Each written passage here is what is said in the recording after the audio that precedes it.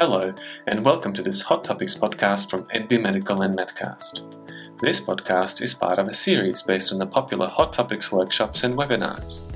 In this episode, our expert speaker, Dr. Joanna Bruce, discusses the recent developments in diagnosis and management of restless leg syndrome in general practice. If you would like to learn more and to register for our webinar series, visit our website.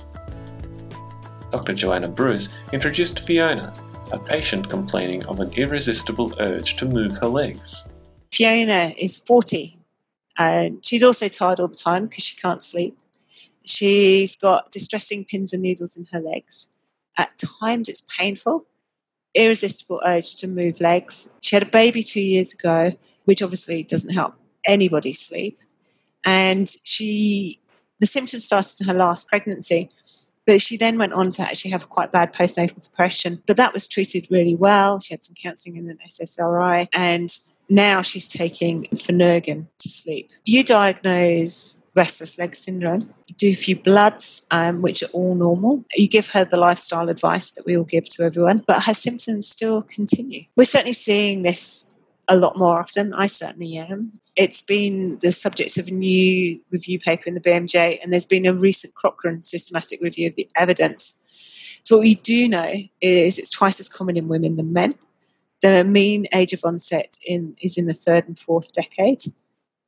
Often there's a positive family history, and the later it comes on in life, the more likely that it's secondary to another condition such as peripheral neuropathy, iron deficiency, renal disease, and all of the rest of them. So there's been some quite interesting learning point. RLS is highly familial, and the striking improvement in symptoms with dopaminergic drugs does kind of point to dopaminergic dysfunction as a primary cause, but we're still not sure about how the mechanism of that.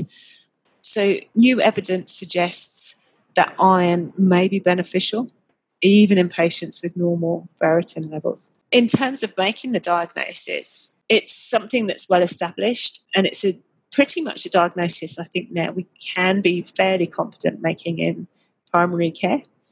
The main symptoms are an irresistible urge to move the legs. There's a RLS rating scale, and the 5 diagnostic criteria are an urge to move leg usually occurs during periods of rest or inactivity. The urge to move and accompanying sensations are actually eased by movement. The symptoms are worse in the evening and night than during the day, and we can't explain the symptoms by another condition. And then you can assess the severity with the international rating scale. So in terms of managing it, back to basics, is it primary or secondary? Are there associated conditions or are there drugs? The most common secondary causes are iron deficiency, renal disease, and peripheral neuropathy. But importantly, we need to think about is that it can be actually exacerbated by drugs, including SSRIs and antihistamines, which Fiona was actually taking, if you remember. She was on SSRI for her postnatal depression and an antihistamine to help her sleep. And beta blockers is another common cause. So lifestyle is important. SNAP, stretching, all the sleep hygiene. And if the symptoms of RLS are moderate to severe, we could consider drug treatment or a trial of drug treatment. We've always used to be advised for the dopamine agonists that first line, but long-term have a diminishing response. And on some occasions, they can actually augment the symptoms. So the recommendation now is to start with a gabapentinoid. Avoid the dopamine agonists if you can, but they can be used for a short period of time at a low dose. Where does iron fit into all this? We've been advised before if ferritin is low, iron supplement can help. I think we've probably all got that message. But in this case, Fiona she does have a normal ferritin.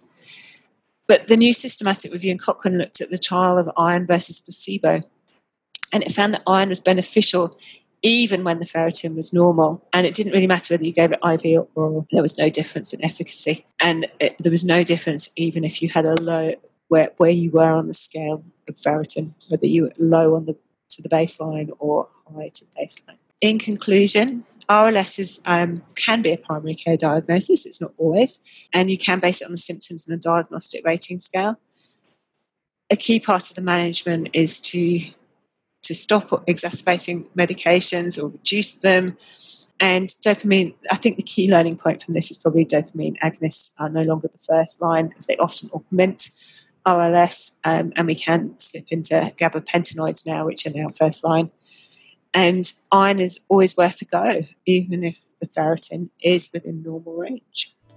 Dr. Joanna Bruce presenting the latest updates on the evidence on the diagnosis and management of restless leg syndrome in primary care.